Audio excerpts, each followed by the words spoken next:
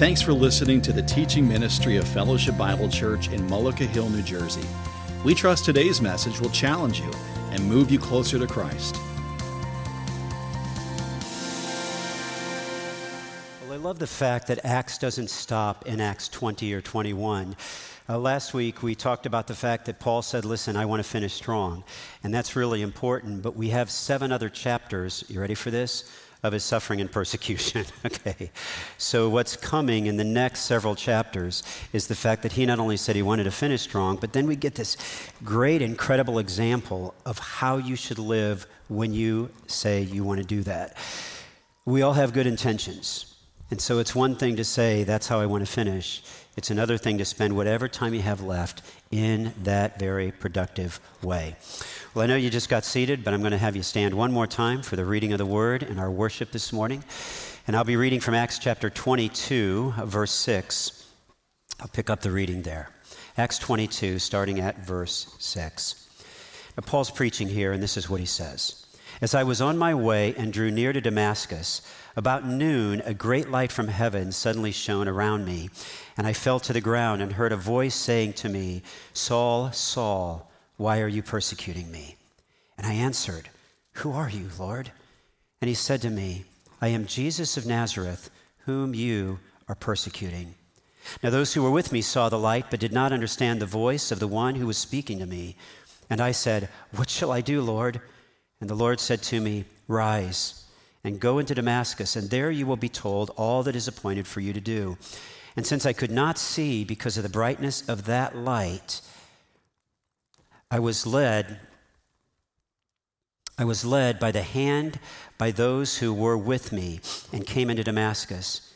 And one Ananias, a devout man according to the law, well spoken of by all the Jews who lived there, came to me, and standing by me said to me, Brother Saul, receive your sight. And at that very hour I received my sight and saw him. And he said, The God of our fathers appointed you to know his will, to see the righteous one and to hear a voice from his mouth, for you will be a witness for him to everyone of what you have seen and heard. And now why do you wait? Rise and be baptized and wash away your sins, calling on his name. This is God's word. You may be seated. I came upon a wonderful statement this past week that goes kind of like this, and it sets up the context for what we're about to see. If you're in God's story, what you do has eternal consequences. Now, for everybody, there's eternal consequences, all right? But when a person places their faith in Christ, there are eternal consequences for all of their actions. We tend not to think that. I get it. We're busy. We got a lot going on. We have things we got to think about this afternoon. And somehow we forget that from here on out, everything that we do has an eternal impact. And just let me put that in context.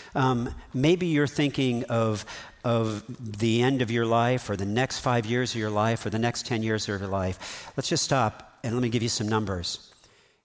Can you imagine what might be happening for you 100 years from now, 1,000 years from now, 10,000 years from now, 10 million years from now, 10 billion years from now? You say, Phil, my mind doesn't work like that. I know. There are eternal consequences. Because we are a part of God's story when we placed our faith in Jesus. We are a part of that story. Every person we talk to has eternal consequences. Every interaction we have has eternal consequences. And that's what you learn from Paul in this particular passage. I'm going to flip back a little bit into Acts 21 to kind of set this up. But if you're going to make an eternal impact, then there's just 2 simple things according to this text that you got to do. Number 1, start with proper expectations. Number 2, learn to share your Jesus story. Okay? Initially, I had that as learn to share your story. We all have a story, but particularly, how do we learn to share our Jesus story? Now, it's not a secret. One of the greatest conflicts in almost all relationships, and clearly one of the greatest conflicts in your marriage, if you're married, is that there are unmet expectations. And often those expectations are unspoken. And so we go in thinking we're going to see one thing's going to happen, and that expectation isn't met, and therefore there's a conflict. When we are trying to serve God, the same thing can happen. We set out saying, okay, I'm going to follow Jesus. I'm going to become a Jesus follower. I'm going to serve God. And then bad things happen, and it doesn't really mesh up with what we expected. Okay? So there's a couple things you need to understand about this story. Okay? Now, remember, we just came through this idea where he was traveling back from his third missionary journey, and everybody was saying, Paul, don't go back to Jerusalem. Don't go back to Jerusalem. Bad things are going to happen if you get back to Jerusalem. Even prophecies were spoken over him saying, listen, you're going to be imprisoned. These bad things are going to happen to you. And Paul says, listen, God wants me to go back. The Spirit of God laid on me to go back, so I need to go. So Paul automatically has the right kind of expectations. In fact, from the moment of his conversion, he had the right kind of expectations. Because remember, Ananias came to him and gave him this message. Here's a word from the Lord. Welcome to the family of God. You're called to suffer. Okay. Now, just imagine momentarily, you're sharing Christ with a person across the table at a coffee shop someplace, and they say, I want to believe in Jesus. And you say, let's pray right now to accept Jesus. And they bow their head, and they pray, and they say, I trust Christ. They repent from their sin, and they're at the table. They say, amen, and you look up and say, you're going to suffer. You say, that's not the message I want to give them, right?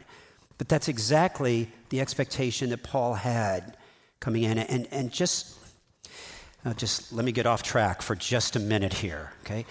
I told you I was going to go off track. We're Westerners. We live in a culture that even as much as 100 years ago had some degree of suffering just in the everyday aspects of life. Google sometimes when air conditioning was developed, okay? Before you complain that your air conditioner isn't quite providing enough coolness. Consider the fact that your home is warm tonight, when just a few years ago it wasn't like that for people. So Americans are kind of caught up in, I want everything to be secure, I want everything to be safe, and I want to be comfortable. And into that comes this message that you have to suffer, that you have to face difficulty. While everybody around you in your neighborhood is thinking that they don't have to, the Christian is called to. So let me just show you a few things that are going to happen.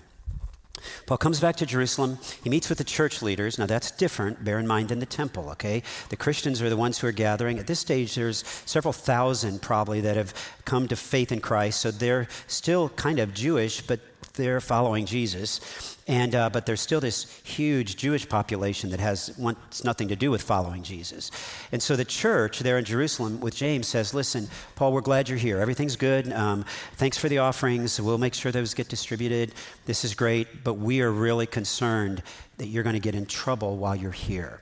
So James says, listen, here's what I want you to do. I want you to participate with these 4 guys who are going to go down and make a Nazirite vow down at the temple tomorrow. So when you go in, we'll kind of have you bodyguarded with 4 other guys, and when you go in, things will be okay because they anticipate there's going to be a problem. Okay. So here's what I want you to see. These are the proper expectations. When there's hatred, when there's chaos, when God has sent you. What you find in this text is when there's hatred, expect lies to be told. Okay? When there's hatred, expect lies to be told. So here's what happens. Paul goes down, everything's good, but within a few days, the Jews from Asia that are upset at Paul, they come into town, and here's what we find out. Verse 27, Acts 21. The Jews from Asia, seeing him in the temple, stirred up the whole crowd and laid hands on him, crying out, Men of Israel, help. This is the man who is teaching everyone everywhere. Now stop right there. That cannot possibly be accurate, okay? He can't teach everyone everywhere, okay? It's a lie. Against the people, the law in this place, wait a minute. Against the Jewish people, against the law, that is their the Old Testament that we have today, and this place, the temple, he's against all of it, okay? That also is a lie. Now, this is really important because when we are lied about, our tendency is to try to defend that lie. Like, no, that's not true. Just give me a second. I'll explain it. It didn't really happen like that. That's not what Paul's going to do with this. In a moment, you're going to see that Paul takes all of that angst and all of that hatred and only sees it as an opportunity to talk about Jesus. Wow. You see, This is why I said we should expect some difficult things to happen. But that's not the only part. Look at this, verse 29. For they had previously seen Trophimus the Ephesian with him in the city. Now, I just got to go back and rehearse this for you a second. Trophimus was one of the Greeks that had accompanied Paul on his third missionary journey. Somehow he met Trophimus, who became a believer, but he's not Jewish. And the thing you got to know is you're not allowed to take a Greek, a non-Jewish person, into the temple. So Paul's still going into the Jewish temple. And so they say, listen, he took Trophimus the Ephesian with him in the city, and they supposed that Paul had brought him into the temple. They saw them together, having bagels or something someplace. And having done that, they all of a sudden assumed he was in the temple too. Verse 30, then all the city was stirred up, and the people ran together, and they seized Paul and dragged him out of the temple, and at once the gates were shut. Whoops. And they were seeking to kill him. Wherever there is hatred involved, you can expect lies to be told. But here's the second part. When there's chaos, expect people to be confused. Now, see, this is so helpful because we're not going in with an unmet expectation. We recognize that even Jesus said, listen, there will be those who hate you. Okay, so you can expect people to tell lies. Here's the other thing. When there's chaos, expect people to be confused. And in the midst of this, there's this, it's probably my weird sense of humor, there's this moment that is actually kind of funny, okay? Are you with me? Here is Paul, the Apostle Paul. People recognize him as Paul. Now, what that means, some have said, an early church father said he was an older, bald man. He was kind of bent over. That's Paul, okay? So we don't know what he looks like, but that's the image I want you to have, because look what happens next. As Paul was about to be brought into the barracks, okay, so let me explain what happens. There's this huge riot happening because everybody's trying to kill Paul, and the Romans were responsible for overseeing the temple. The priest would do the religious things, but the Romans were supposed to keep peace there. And when you see the word tribune, that's going to be a captain who's over 1,000 soldiers. So, and you'll find later in Acts 24 that this tribune's name is Lysias. So here's Lysias. He hears that there's a riot right outside the gates. He comes running down there, pulls people apart. Here's Paul in the middle of it. He pulls him out, okay? And as he's taking him to the barracks, this is what happens. Paul was about to be brought into the barracks but that's a prison temple there to be protected. And he said to the tribune, may I say something to you? And he said, do you know Greek? Like, Paul starts to speak in the Greek language. Are you not the Egyptian then who recently stirred up a revolt and led the 4,000 men of the assassins out into the wilderness? Okay, I just want you to picture it. Here's this little man crippled over, okay? Are you not the Egyptian terrorist? Okay. That's exactly what he's saying. And Paul says, no, this is what Paul says. Paul replied, I am a Jew from Tarsus in Cilicia, a citizen of no obscure city. I beg you, permit me to speak to these people. Like, here is the guy who's in charge saying, I captured the Egyptian terrorist. Okay. You're not the Egyptian terrorist. Okay. You say, why would he think he was that? Well, because those particular assassins were known as dagger men. That is, they kept daggers, and they would create a riot. And when they would create the riot, they'd sneak in to the crowd, and they'd start pulling out their daggers and taking out Roman soldiers. Because remember, the Jews didn't like the Romans very much. So this was an Egyptian Jew, this Egyptian terrorist, and that's what. And Lysias thinks he's captured the Egyptian terrorist. Okay. Instead, he's captured the Apostle Paul. Reminded of the fact that this is a silly story, but it's worth telling, okay? We had a groundhog under our front porch. You say, what does this have to do? Very little with anything, okay? But I didn't know how to get him out of there, but I had a guy in my small group who said, I can get him out of there for you, and he brought over a trap. And so I put some food in the trap, and nothing happened for like 3 days. And I was thinking, man, for like 3 weeks, I'm thinking, this groundhog is going to be living under my porch like all winter, because I figured that's where he's going to stay. And so I'm trying to take care of this, and so here's the trap sitting. One day I came out, and I was all excited because I could see in the cage, there was something in the cage, right? I came running over, looked in the cage, and it was our neighbor's cat, right? Now, I just imagine that that's a little bit like how Lysias felt. Hey, we got the Egyptian terrorist. We caught him. There's Paul. Who are you? I'm the Apostle Paul. I write scripture. Okay. That's not exactly what they were expecting at all. Okay. And when he had given his permission, Paul, standing on the steps, motioned with his hand to the people, and then there was a great hush. He addressed them in the Hebrew language. This is beautiful. You have gone from a riot to everybody being quiet. Now, I'm not even sure how that happens, aside from the Spirit of God doing that, but that's exactly what happened. He is on the steps with Lysias, the Roman soldier, standing next to him, probably a couple hundred Roman soldiers trying to create peace. And Paul says, "Can I speak?" And that is because Paul doesn't get caught up in the hatred. He doesn't get caught up in the chaos. When God has sent you, expect an opportunity for the gospel. This is the essence of your eternal consequence for being a Christian.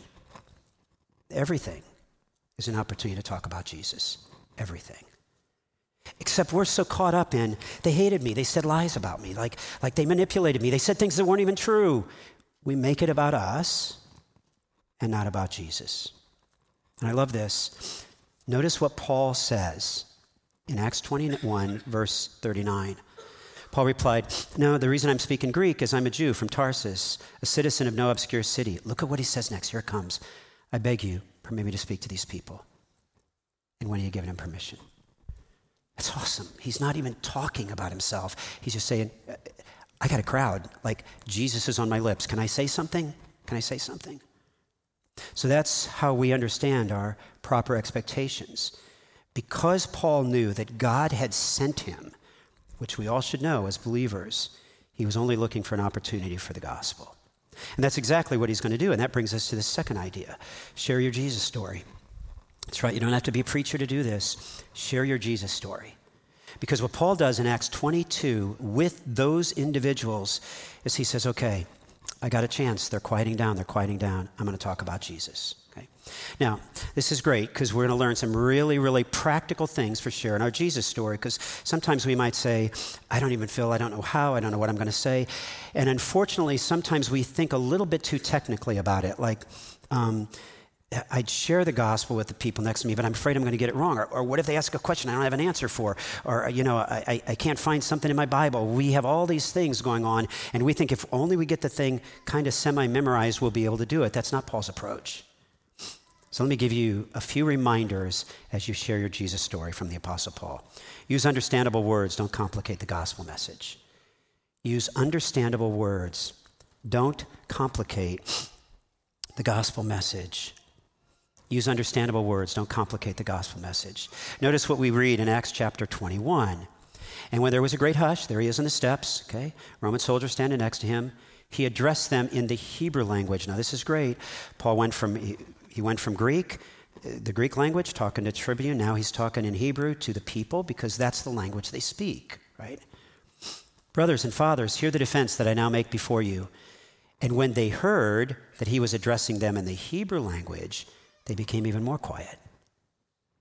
This is great. Now, you don't have to learn Greek and Hebrew. That's not the purpose of this point, okay? The purpose of this point is you better learn how to talk to the people you're talking to.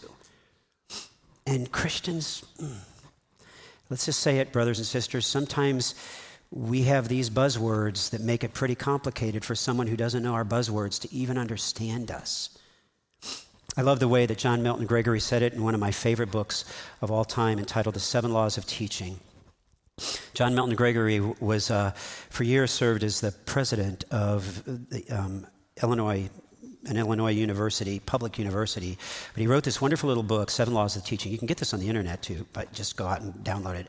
You can get this on the internet. He wrote this little book, 7 Laws of Teaching, because he was also, as the president of university, teaching children in a Sunday school class at his church. Okay. And the third principle goes like this. The language used as a medium between the teacher and the learner must be common to both. In order for the person to understand what you're saying about the gospel, you've got to find ways to kind of get it in their language. Now, just let me give you a couple ideas that go with that. These are just kind of random philisms, okay? So here's the first one. Ask questions to discern their level of knowledge. Pretty simple. When you're talking to someone who you perceive not to be religious or have any understanding, or maybe they grew up in a different form of religion than the Christianity that you're familiar with, ask questions so you know where they are. Just ask some questions. You said, well, what kind of questions should I ask? Here's a good one. Do you believe in God? Sure, I believe in God. Like, what do you know about God? Or how about this one? If you were to die today and go to heaven, what would you say to God for him to let you into your kingdom? Automatically, that question is allowing you to discern, not to preach, but to understand, ooh, they don't know this, they don't know this. I got to make sure I cover this. Here's a second one. Express yourself in the language. Ask questions to discern their level of knowledge. You have to express yourself, as Milton Gregory says, in the language of the student. Now, I'm of an opinion here that as you get older, the younger generation creates new words so that you wouldn't know what they're talking about. Okay? Now, I'll just be honest, like if you don't have teenage kids yet, get ready, all right? They're going to be talking in a language and you're going to say, is that even English? Okay. And I think some of that's probably intentional. Hey, let's use this word so mom and dad won't know what we're talking about. Okay. But here's the picture. You have to find a way to speak in the language where they are. Now, I asked one of our youth interns a few years ago to give me a list of words, and he gave me like 12 words, and I had no idea what they meant. Okay. And just let me push pause here and say something else really important. I don't think that a 61-year-old can be using all of those kinds of words with any degree of genuineness at all, okay? Which brings this point. That's why a mentor of mine once said, it is the responsibility of every generation to reach their generation for Christ. I'm not saying that a 60-plus-year-old can't preach the gospel, but I'm saying we better understand that our 15 and 16-year-old kids understand the gospel because they're the ones who got to speak it to their generation. And if you don't do that, the church dies out, okay? So you got to use language that's common to both. Here's another one. Use the simplest and fewest words possible. That's right. Don't spend all your time talking. When you are attempting to share the gospel with someone, use understandable words. Use the simplest and fewest words possible to express meaning. Here's another one. If the student fails to understand you, repeat the thought with other words. If they're looking at you confused, like, what do you mean, who is Jesus? Then repeat the thought with other words. By the way, this is even happened in Acts chapter 22, well, Acts chapter 9, when Paul is converted. He says, who are you, Lord? And Jesus says, I'm Jesus of Nazareth, whom you're persecuting. Whoa. Paul asks the question, and Jesus answers with very few words. Jesus doesn't say, sit down, Paul, let me give you 3 lessons on theology. He just answers. And here's the final one. Improve the meaning of the words through illustrations. Don't be afraid if you see they can't grasp the word to come up with a communication or a story to communicate. Here's the second idea. 4 reminders as you share your story or the Jesus story. Speak with integrity. Don't whitewash your past. Okay? Speak with integrity. Don't whitewash your past. Notice how Paul begins to speak in Acts 22. This is what he said. I persecuted this way to death, binding and delivering to prison both men and women, as the high priest and the whole council of elders can bear me witness. From them I received letters to the brothers, and I journeyed toward Damascus to take those who were there and to bring them in bonds, that is, to chain them, and to take them to Jerusalem to be punished. Paul says, here's my past. I persecuted Christians. In fact, later he'll say, I was even there at the death of Stephen, and I was the one cheering everybody on as they executed him. Okay. Wow, that's tough. Paul's not afraid to talk about his past. If you have something in your past that you say, well, that wouldn't have been a good Christian if I let that cat out of the bag, so I just won't talk about it. Just understand that that is the very thing that God saved you from. You should talk about it, right? You should be able to say, listen, this was my past, but here is what God did. If any man be in Christ, he's a new creation. Old things are passed away. Behold, everything is new. I was there, but here is where I am presently. And just by way of a caveat, if you're a Christian that struggles in areas, don't be afraid to acknowledge you're a Christian that struggles in areas. Why is it that certain sins we just don't really want to confess as sins? So don't be afraid to say in your story, listen, I'm not whitewashing anything. This is who I was. Here's the third idea. Tell how you met Jesus. Don't be ashamed of your story. I love this. Tell how you met Jesus. If you're so concerned about getting every I dotted and every T crossed, you're probably going to mess it up. But if you just say, hey, listen, here's my story. Here's how I met Jesus. Here's where I was. Here's what I done. Then one day I discovered that God forgave me through Jesus, and this is where I am, and this is where I'm going. Tell how you met Jesus. Don't be ashamed of your story. Now, bear in mind, here's Paul. He's still on top of the steps. He's still sharing. Okay. And this is what he says, Acts 22. As I was on my way and drew near to Damascus about noon, a great light from heaven suddenly shone around me, and I fell to the ground and heard a voice saying to me, Saul, Saul, why are you persecuting me? Paul says, I can't even look at the light. I fall to the ground, face down on the dirt, and I hear a voice in my head saying, Saul, Saul, why are you persecuting me? And I answered, who are you, Lord? Watch this. Paul asked 2 questions of God. And he said to me, I am Jesus of Nazareth, whom you are persecuting. Verse 10. And I said, what shall I do, Lord? This is great. 2 questions, that's all it is. If you really understood that Jesus was Lord, that's the only other question you got to answer. Once you say, who are you, Lord? He says, I'm Jesus. I'm the one who created everything. Okay. Ooh, what do you want me to do? Okay. That's all that matters. Notice there is no debate on Paul's part here. Lord, what's a compromise look like? Can I be a little bit of a Christian without being a lot of a Christian? Okay. No, he just says, what shall I do? And I love that because in Paul's immediate response to the gospel, you say, well, that's pretty clear that you'd want to do that if I was face down in the dirt, I was blind when I could just see, and all I hear is a voice talking to me, I'd be a little freaked out, and I'd probably say that too. Maybe we all need to have that experience with Jesus, okay? Because the Lord said to me, rise up, go to Damascus, and there you will be told all that is appointed for you to do. Wow. It's awesome. Paul doesn't wax eloquent. He just says, hey, listen, this experience happened to me. I heard the Lord say, I had a question, who are you? And he said, I am Jesus. And I only had one other question, what should I do? Now notice what happens next in Acts 22, picking up the reading there at verse 13. And Ananias, that's the one who comes down there, came to me and standing by me said to me, Brother Saul, receive your sight. And at that very hour I received my sight and I saw him. Now look at verse 16. And Ananias said, and now why do you wait? Okay. Come on, Paul, you got your sight back. Get busy. Okay. Wait, it just happened an hour ago. It doesn't matter, right? And now why do you wait? Rise and be baptized and wash away your sins, calling on his name. There's 4 things that happen there, just worth noting. Rise. Now remember, Jesus had already told him to rise when he was face down in the dirt. Now he's at this home in Damascus, and Ananias walks in. He's been blind for 3 days. Ananias says, hey, you got your sight back? Great. By the way, rise. Take action. That may be the first thing that every Christian should hear. You don't have to sit back. It's time to take action. There's people who need to hear the gospel. Get busy. Get doing it. Right? Notice he says as well, and be baptized.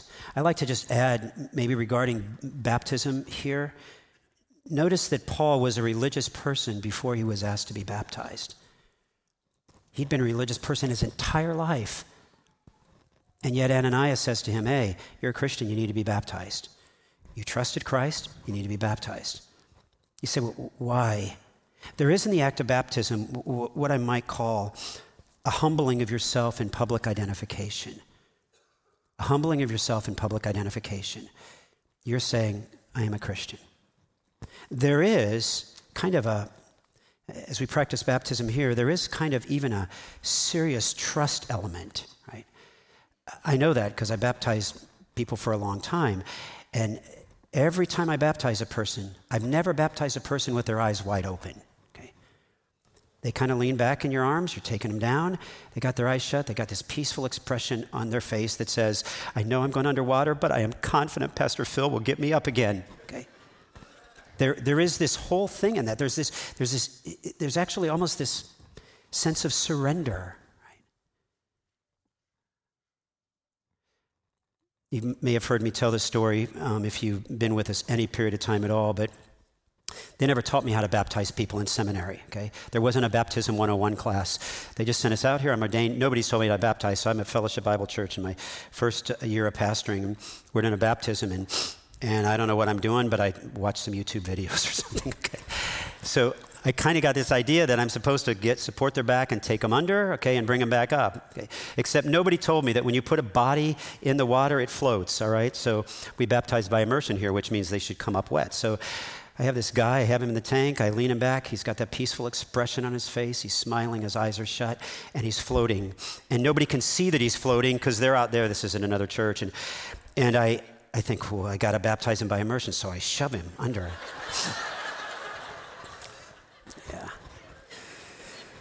Yeah. And to make matters worse, I had him too close to the end of the other tank, right?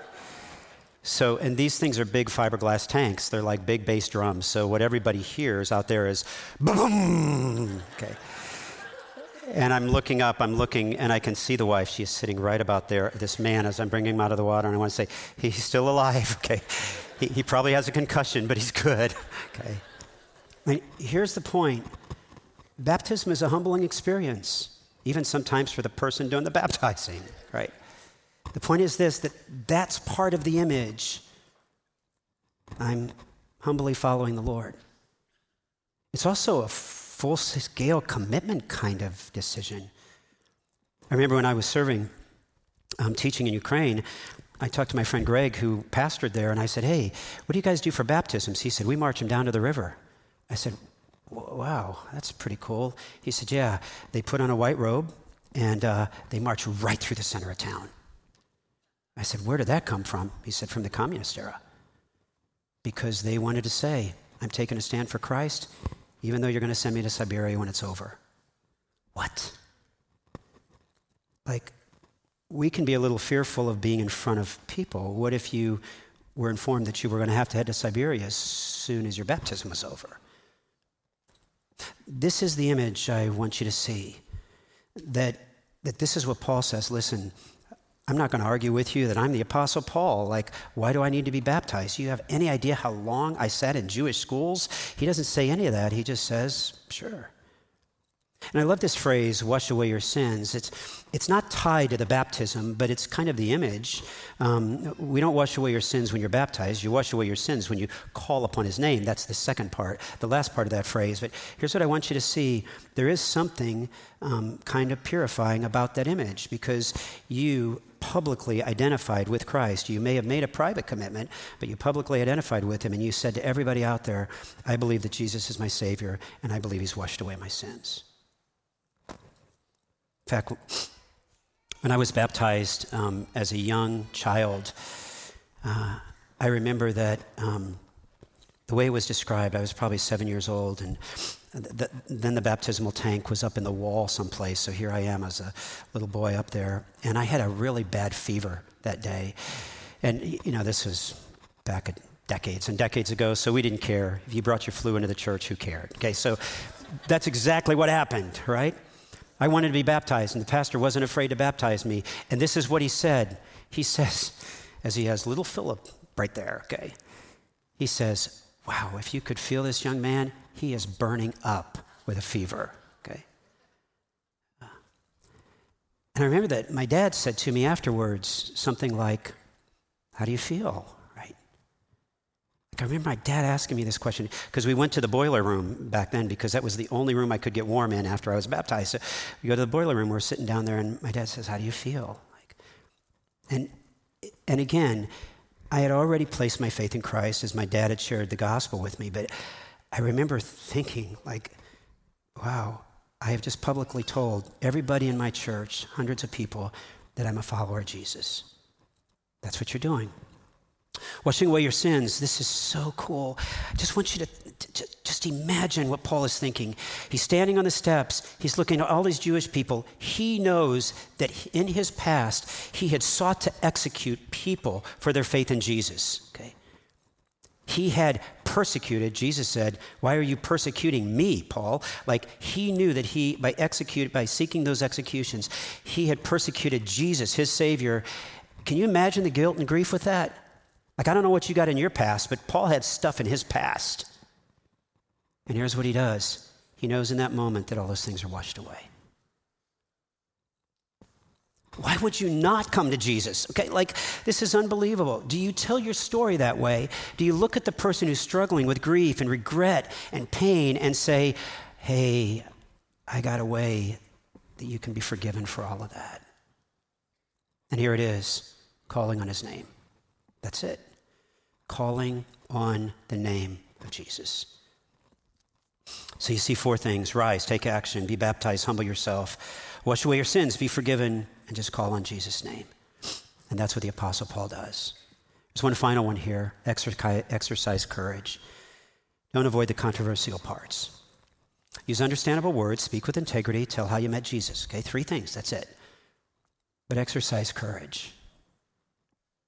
Paul gives this entire message on the steps. Bear in mind, he's talking to Jewish people who just said this man is doing something everywhere in every place. He is preaching that what we're doing is wrong. Okay, that's his crowd. Okay, the one thing he should not say in that setting is, listen, I'm a Jew, but I preach to Gentiles. Right? That's the one thing he should not say, because he's saying it to a bunch of Jews, so they're upset that the Gentiles are being injected, and there's no question that's the one thing he shouldn't say. So watch this, Acts 22, verse 17. He's still up there on the steps. He's still talking. He's talked about how he became a Christian. And then he says, when I had returned to Jerusalem and was praying in the temple, he said, I was here before. This is when it happened, like right here. I fell into a trance and saw him saying to me, that is Jesus, make haste and get out of Jerusalem quickly, because they will not accept your testimony about me.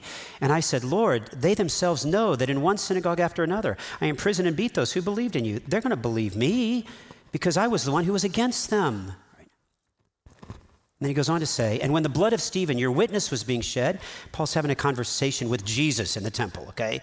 I myself was standing by and approving and watching over the garments of those who killed him. And he said to me, okay, you ready? Here's Paul's words to hundreds of Jewish people who just tried to kill him. Jesus said to me, go, for I will send you far away to the Gentiles. Okay. That is the one thing, Paul, you do not want to say. And up to this word, they listened to him, and then they raised their voices and said, away with such a fellow from the earth, for he should not be allowed to live. Wow. And there's where it stops. And Lysias says, why did I ever let you talk to anybody? Okay, because the whole riot has started again off of one simple statement. Paul would say, hey, listen, I just want to say, this may be the most controversial part, but I want to share the whole counsel of God. I don't want to step away from this only thing. Now, note this as well. For those of you who might be prone to say, listen, I know what the situation is. I'm just going to step in and give the truth in 7 simple statements I'm going to give. That's not what Paul does with this. Paul spends the entire time talking about his relationship with Jesus before he ever fingers the one thing that they're upset about. Go, for I will send you far away to the Gentiles. And this will be the problem throughout the rest of his imprisoned ministry. Okay? We'll have to come back next week to find out how that part of the story ends. Here it is again. To make an eternal impact, start with proper expectations and share your Jesus story. That's it. Because if you're in God's story, what you do has eternal consequences. Father, it's been a privilege to look to your word this morning, and we are grateful. And Lord, I'm just constrained here even at the end to just pause and remember that as we've talked about how Paul shared this story, we probably should be asking the question at this stage of someone who may be here who's never heard the story. With your heads bowed, I'm just going to shift from prayer and just talk to you. If you say, wow, that Jesus stuff, Phil, I never knew that. Let me explain it to you. Simply, we are sinners.